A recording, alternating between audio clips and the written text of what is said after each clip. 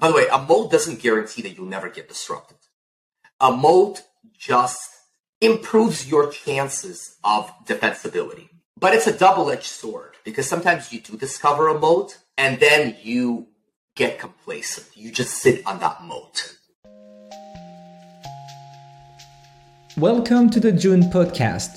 I'm Enzo, one of June co-founders, and my goal here is to help you get better at crafting great products and getting more people to experience them. In this podcast, you'll hear short interviews of product and growth leaders who share tips on how to launch and grow your product. Enjoy the show! Hi, Yuriy, and welcome to the June podcast. I'm really excited to have you here to chat about startups and especially growth. A little bit about you. You are a growth expert. You are specialized in subscription businesses. You were leading growth and marketing at Grammarly for 9 years. Prior to Grammarly, you worked in SEM and affiliated marketing, and you started your career in private equity and banking, like I did. Today, you're a growth advisor. You work with well-known startups such as Canva, Clay, Whimsical, Airtable, just to name a few. You are also a partner and a guest speaker at Reforge and an angel investor on the side. So, Yuriy, welcome to the show. Did I miss anything about you? Did I miss anything about you? Yeah, first off, thanks for having me, Enzo. I know this was a little while in the making, and I'm very excited that we finally get a chance to do this. No, I feel like you captured my background pretty well. Maybe like one tidbit that I would add is, you listed a subset of the clients I've worked with. One somewhat, I'd say, unexpected client that I've re-engaged with recently is actually Grammarly again. So it's been a bit of a homecoming, a bit of a boomerang moment. I left Grammarly about 3 years ago, and obviously have a lot of friends there, and I've stayed in touch with the company. But about, I'd say, 4 or 5 months ago, an opportunity presented itself for us to kind of rejoin forces again. So that's been pretty cool. That's wonderful. Maybe a first question about that. Do you feel moving away from that company and gaining other experience has actually helped you to advise them again now? Yeah, that was our hypothesis as we were talking about, getting involved again formally. And so far, 4 to 5 months in, it's largely played out. When you're somewhere for as long as I was at Grammarly, you can't help but kind of like the company's DNA flows through your veins, right? So there is that very strong level of familiarity. And Grammarly is a fairly complex organization, 1,000 people, a really large revenue base, a ton of products and clients and different interfaces. There's a lot of complexity. And so naturally, it's hard for any outside advisor to come in and add value immediately because the ramp up time, the context gathering phase is just enormously long. And I feel like what I'm able to bring to the table, and that's sort of been our hope, is that I still have that intimate familiarity with how things work internally. And at the same time, I spent, the last 2.5 years, almost 3 years, kind of in this growth nomad role, right? Where I've been just like working, across 20 to 30 companies, building my pattern matching machine, right, around growth. And so I'm able to bring that sort of encyclopedia of outside knowledge, but instead of just throwing it against the wall to see what sticks, I'm able to filter it and only bring the most relevant things in the most receptive way to Grammarly. Sorry for the long-winded answer, but that's kind of the gist of it. No, I love it. I'd rather have a conversation than, me throwing questions at you. There is something that I wanted to ask later, but maybe now is a good moment. Would you be able to share some of the tactics that you've brought back at Grammarly, or some hacks or whatever you feel comfortable sharing with us? Yeah, there's some high-level things, you tell me if that's specific enough. There are a couple of areas where I've been getting involved. So number one is around just kind of strengthening all the components of a strong growth engine. Grammarly has a ton of fantastic, hungry growth practitioners, but the product-led growth muscle at Grammarly, surprisingly, is kind of pretty young still. Right? A lot of folks have been hired into their roles over the last, say, 2 years, but are still finding a way to gel into kind of a well-functioning, refined engine and cross-functional group. So a lot of my time is spent strengthening those bonds, and that happens through bringing best practices on how to manage an experiment backlog, how to improve the ideation process, how to strengthen and bring more rigor to experiment prioritization, how to strengthen relationships between, data science and growth product and design, etc. And I'm doing it in a couple of different capacities. I'm doing it kind of as an advisor, a high-level advisor to some of the PMs on the team.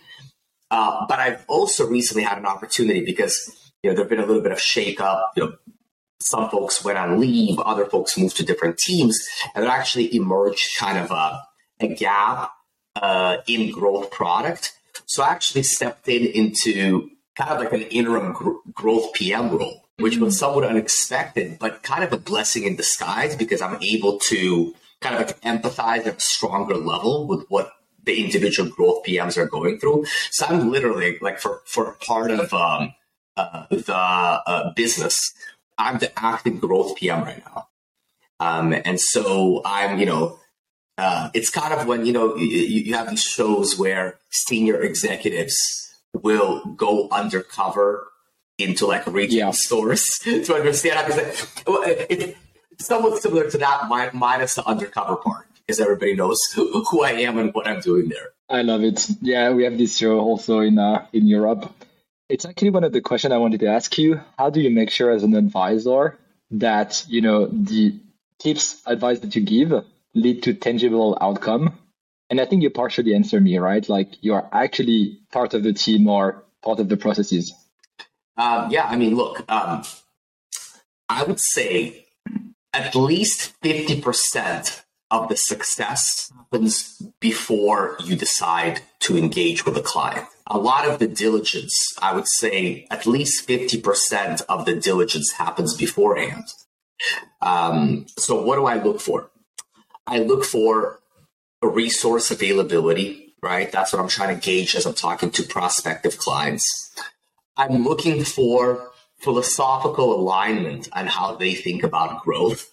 I'll give you some archetypes, but sometimes I'll meet founders and I can just tell that they are really understand growth, the importance of growth and the importance of building a growth engine at a very instinctual level. They may not know exactly how to sequence things, what levers to pull, but they understand it at an instinctual level. That's really important.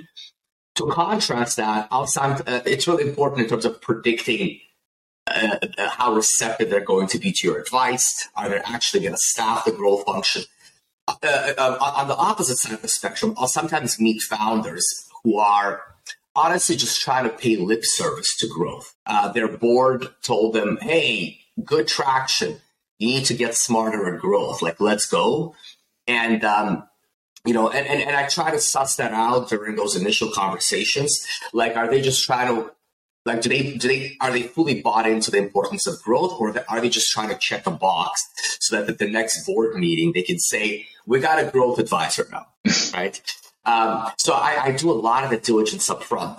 Also, I'm also de-risking things a little bit by virtue of how I'm designing my engagements. Unlike a lot of other advisors, I tend to be more hands-on, right? A traditional advisory relationship typically implies maybe a monthly call, a ranging between a monthly call to a weekly call, right? A weekly call being typically the most frequent. I come in, for me, my lowest touch engagements are a weekly call. That's just an entry. But I get involved all the way up to a day and a half, sometimes even 2 days a week, right? Which is kind of, I would say, borderline fractional leadership already. And when I sign up for that type of time commitment, I have a lot more agency inside the company, right? I can direct internal resources, right? And it puts more pressure in a good way on my client to be like, oh, wow, we have Yuriy for half a day a week. A, it's not cheap. B, we want to get as much leverage out of this as possible. It creates a lot more pressure. Versus a weekly call, it's easy to let that slide sometimes. Yeah, I love this one. And I think that makes a lot of sense. I think for your discipline, it makes a lot of sense. We've had a couple of other growth people on the podcast, and more to come. And it really feels that what differentiates the growth discipline from the rest is the output driven mindset. Try to be there for some results. You and we met last year, and I remember you took some time. We were looking for a growth advisor, and you took some time out of your agenda. And I've heard many times that you're doing that. How do you organize your agenda these days between the startups and I guess a lot of other things? It's it has a little bit of structure to it, but I would say it is also somewhat free flowing. I always try to remember why I got into this, right? It's kind of like, the cliche, don't forget where you come from. I got into advising and got excited about advising, specifically because of the array, the variety and the caliber of founders that I had a chance to meet. Because if I kind of like take a step back, when I decided to leave Grammarly, it was all about taking a break from being a startup operator, right? Taking a break from the rigor of the startup grind, if you will. But I was still looking for intellectual stimulation. I didn't know if my break was going to be 6 months, 12 months. I thought it was going to be a break. It turned out to be less of a break and more of a, turning the page to a new career chapter. But I didn't know that at the time. Week 1, week 2 of not having a job, I was missing talking shop, right, with people. I was missing that intellectual stimulation. And talking to founders before I even thought I would pursue advising gave me that sort of fulfillment, right? And so very early on, I made that mental note. I don't want to miss out on that. I want to keep doing that. And also, it's just super fulfilling that you can jump on a call with a new founder, 30 minutes, right? I could be folding my laundry during the time if it's off video, and it's no trouble for me, but immensely valuable for them, right? And so I made that mental note early on. I try to operationalize it somewhat. When founders reach out or get connected with founders, my rule of thumb is 30-minute intro call, no questions asked. Assuming that I understand what business you're building, and I feel like I can be helpful, no questions asked. Yeah, and if it came from a warm intro, I'll lower my filter even further, right? During those 30 minutes, I have 2 goals. The founders may have their own objectives, but I'm very upfront. I have 2 objectives for this call. Number 1, and they're in order of importance to me. Number 1, if this is the only call, the only interaction we will ever have, and after this we will never speak again, I want you to walk away with something of value. I want you to walk away with an aha moment. I want you to walk away with something actionable. That's deeply important to me. So that's objective number 1. Objective number 2 is a little bit more self-serving. And that is, by the end of the call, I want you to know that I do have an advising practice, right? It may or may not be a fit, but I want you to understand what I do at a high level so that we can both decide whether it makes sense to have a follow-up conversation. But that's always a P1 to the P0 of adding value. what happens sometimes in practice, and I'll just finish on this note, is like, look, it goes through ebbs and flows. Sometimes I have more time to talk to founders. Sometimes I have less time.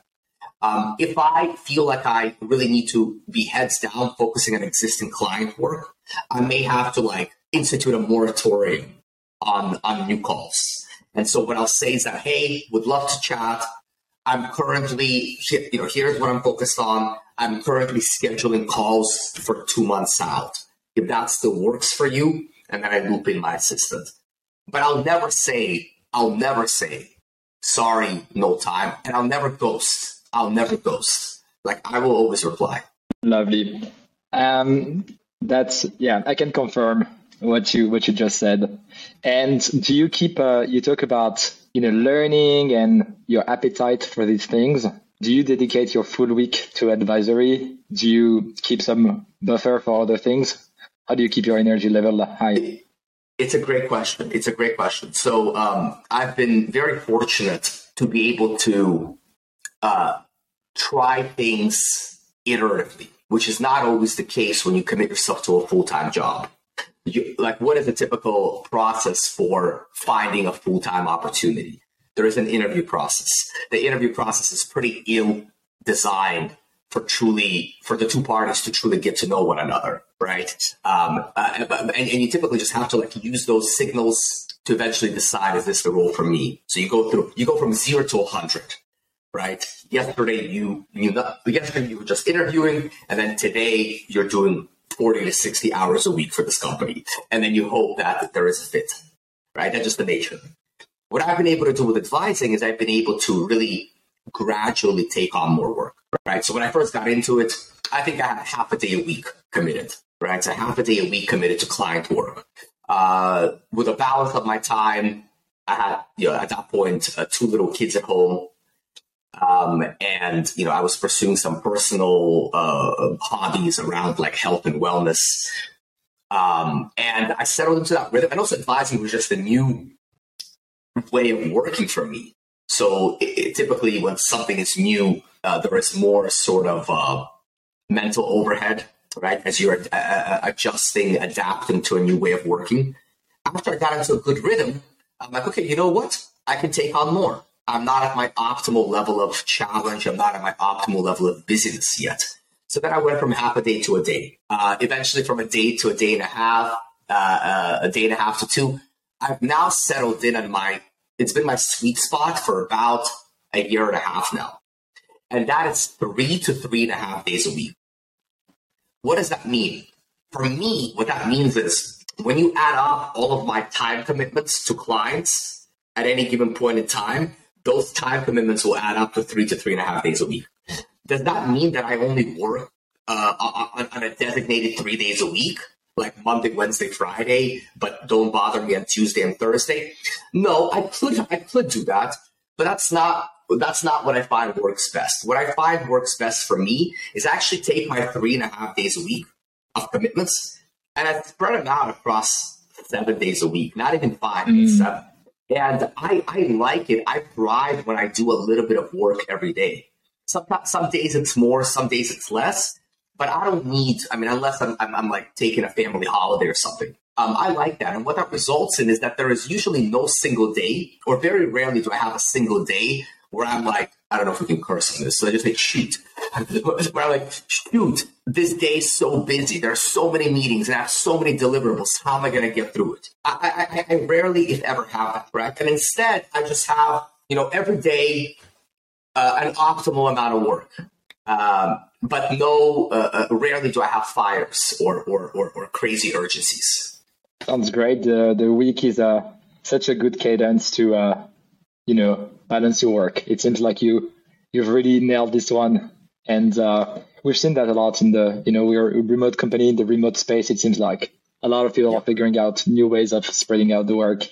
Seems like you nailed this one. I'd love to. Go ahead. Go on, please. Look, it's worked. It's been working well so far, but I'm very open to evolving it as as I learn more, as circumstances change. But again, I fully recognize that The reason I was able to get here was because of just really good fortune of being able to try things iteratively, right? It's much less of a risk. It's much less of a leap to go from, okay, I'm working 2 days a week. Let me take on another engagement and go to 2.5 days a week. That's a pretty iterative adjustment, and you can always dial back. I recognize that that's very different from committing to a full-time job. Yeah. One of the questions I wanted to ask you is whether you are applying some of the science that you teach to your own life, but I think you just answered this one also, because growth is all about iterations and small bets and learning, and this is exactly what you've crafted with your career so far. Yeah, I would say there is a lot of overlap, which I think is natural because, look, if you talk to someone about their work, assuming they're passionate about what they're doing, you can pick up on certain approaches, certain tendencies, certain biases that they have. More likely than not, those are present in other aspects of life, right?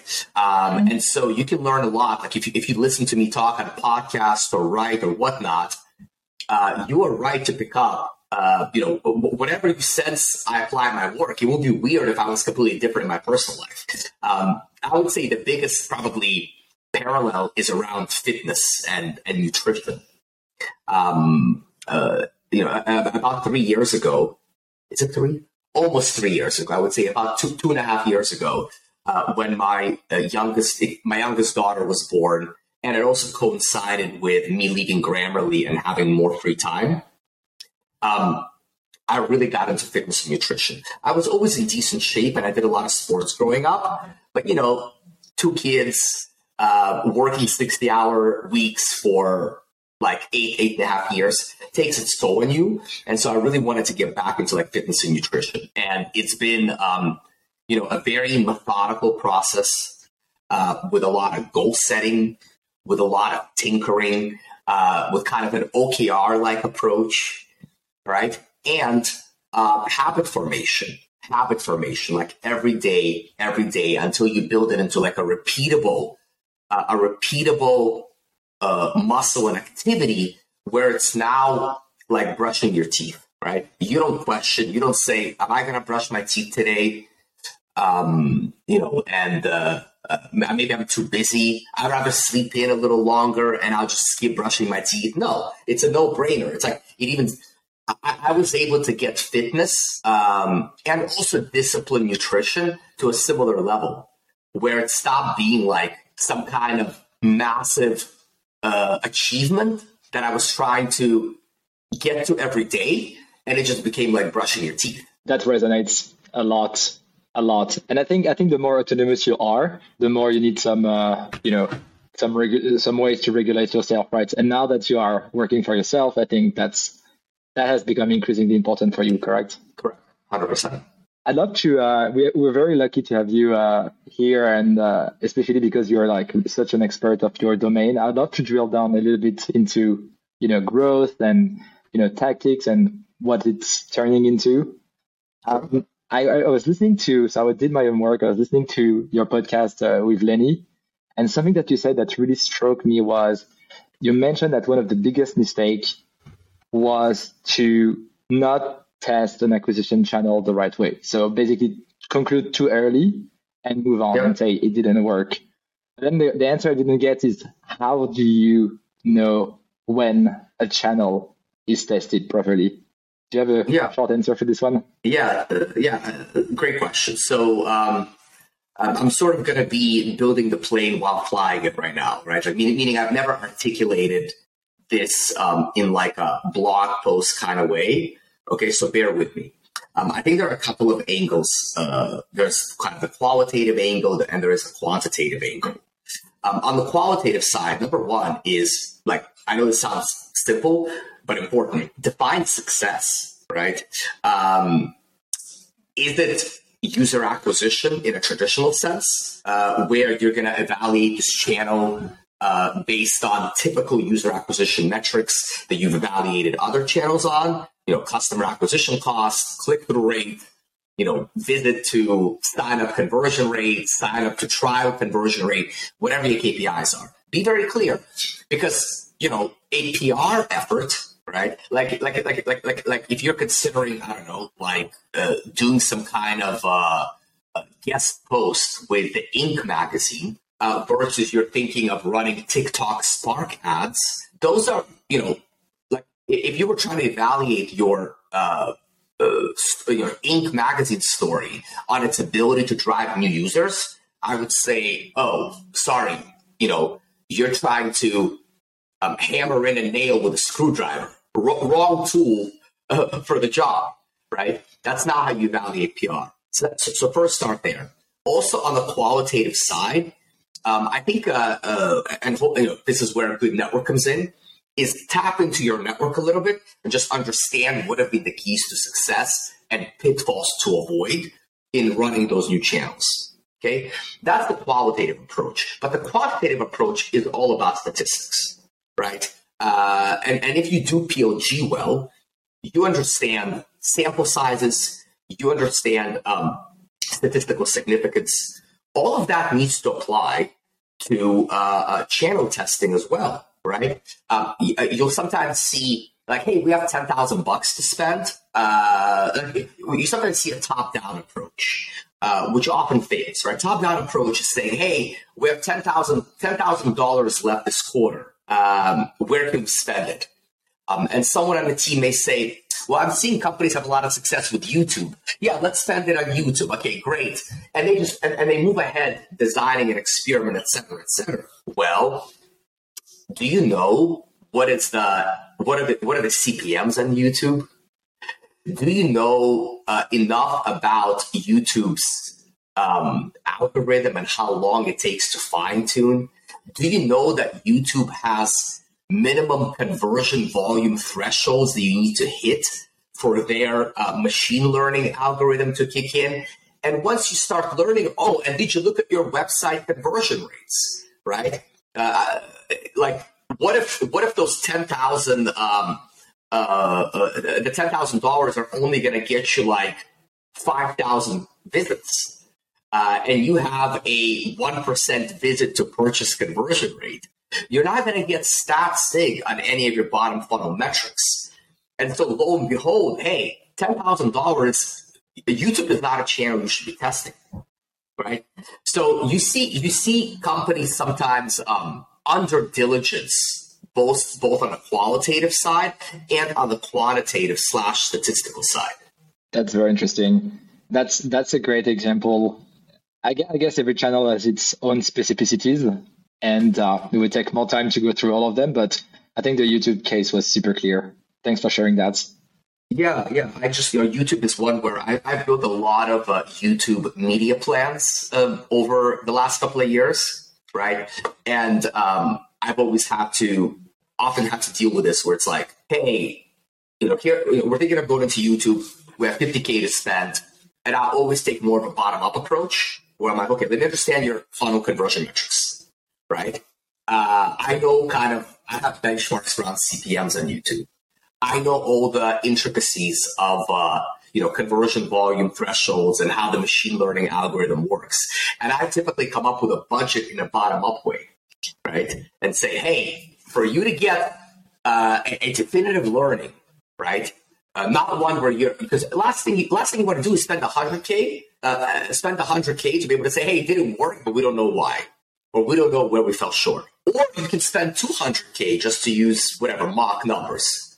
And maybe it's still not a success, but you have definitive learnings as to why. Mm-hmm. Mm-hmm. Yeah, I like that.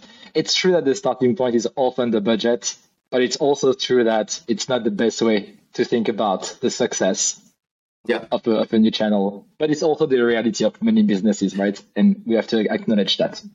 And the reality is that there's probably a best opportunity. There's probably an opportunity to marry the two approaches, right? Yeah. There's nothing wrong with starting with top down and saying, hey, this is how much money we have to spend. But whoever is in charge of deploying that capital needs to do a quick bottom up exercise to understand which channels are qualified and which channels would be a total waste of time to try to test into with that kind of budget. Mm-hmm. Yeah.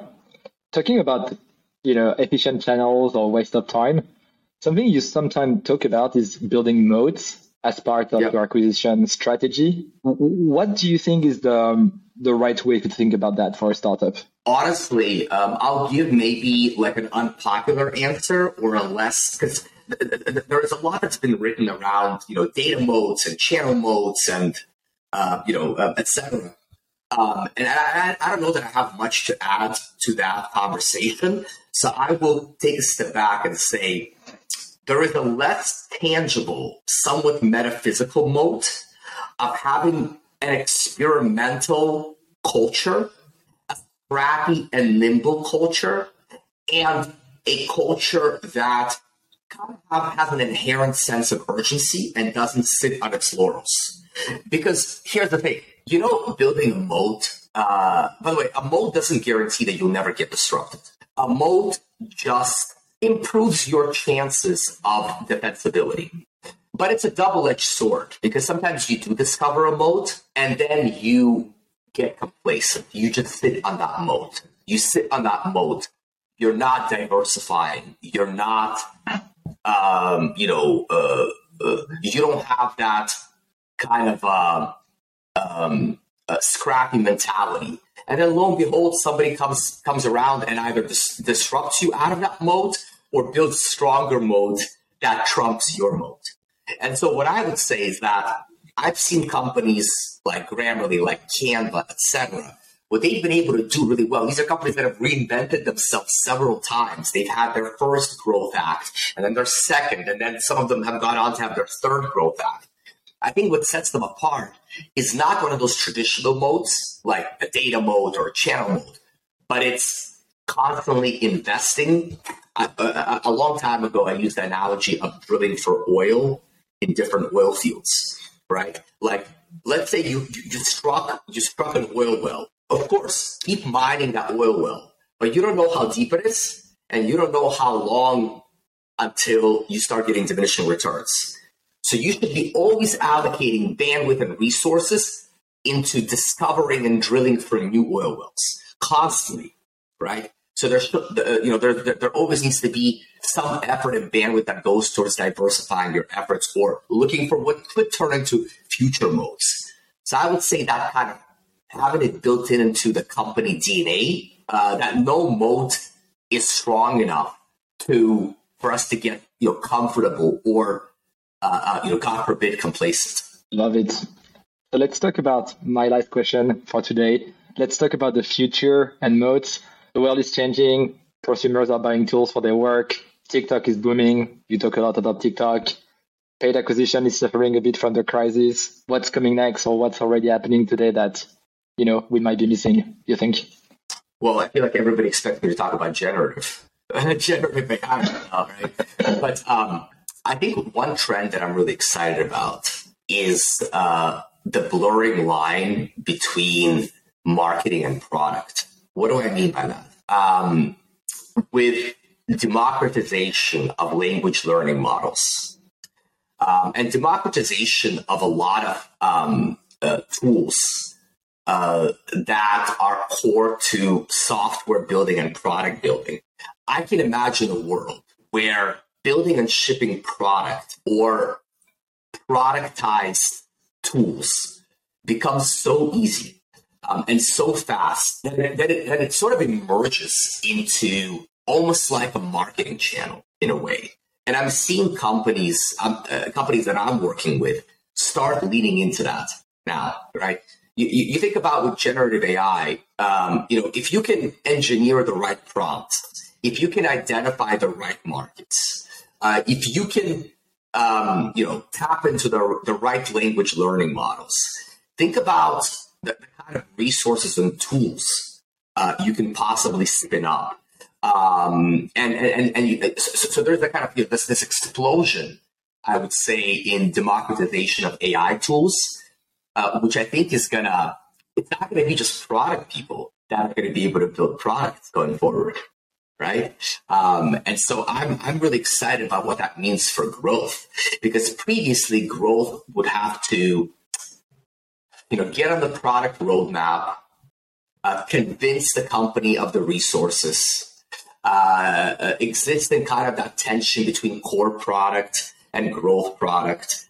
But I can just see growth potentially becoming even more autonomous, the democratization, increased accessibility of all these tools. And I've already seen that. I'm working with some teams that are moving at a speed of light, shipping consumer-facing products. You can call them products, doing that with very little, if any, engineering resources. That's exciting. So the role of the growth marketer will be something different. Maybe more like the pilot of a plane or something like that, right? Yeah. That's very exciting. There was this song that buzzed over the weekend on Twitter. It was a generative song from Drake and Kanye West. Have you heard really? it? No, I was away this weekend and virtually offline. But I'll need to catch up on that. It's insane. It looks so good. And it's really completely computer generated. And so, it's the same question, like if creativity, if like these voices and these hard tangible things can be automated or smart, what's going to be the role of human? And I think that's the question we all have for the next 10 years. Yeah. No, absolutely. Look, Yuriy, we're at the end. One thing I want to do, which is new, is I'd like people to ask a question to the next guest. Our next guest is Elena Verna. She's coming tomorrow. Never heard of her. I think you folks know really well each other. Would you have a question for her for tomorrow? Well, first off, when are we catching up over coffee? It's been forever. So I hope, Elena, I hope to catch you next time you're in town. No, I mean, I'm sure you'll get a lot of phenomenal insights from Elena, and the tough act to proceed. Usually say tough act to follow, but in our case, tough act to proceed. But I'm sure she'll have some great things to say. I'll make sure to ask for the coffee. We're at the end of the podcast. I'll make sure also to add all the references you mentioned in the description. And to continue the discussion, where can people find you? So LinkedIn is probably the only platform where I'm reasonably active. So you can look me up on LinkedIn. And then if you want to check out a little bit more about kind of what I do with companies and see some of the other podcasts I've spoken at, swing by my website, YuriyTimen.com. Feel free to reach out. Awesome. Thanks again for coming, Yuriy. Have a good one.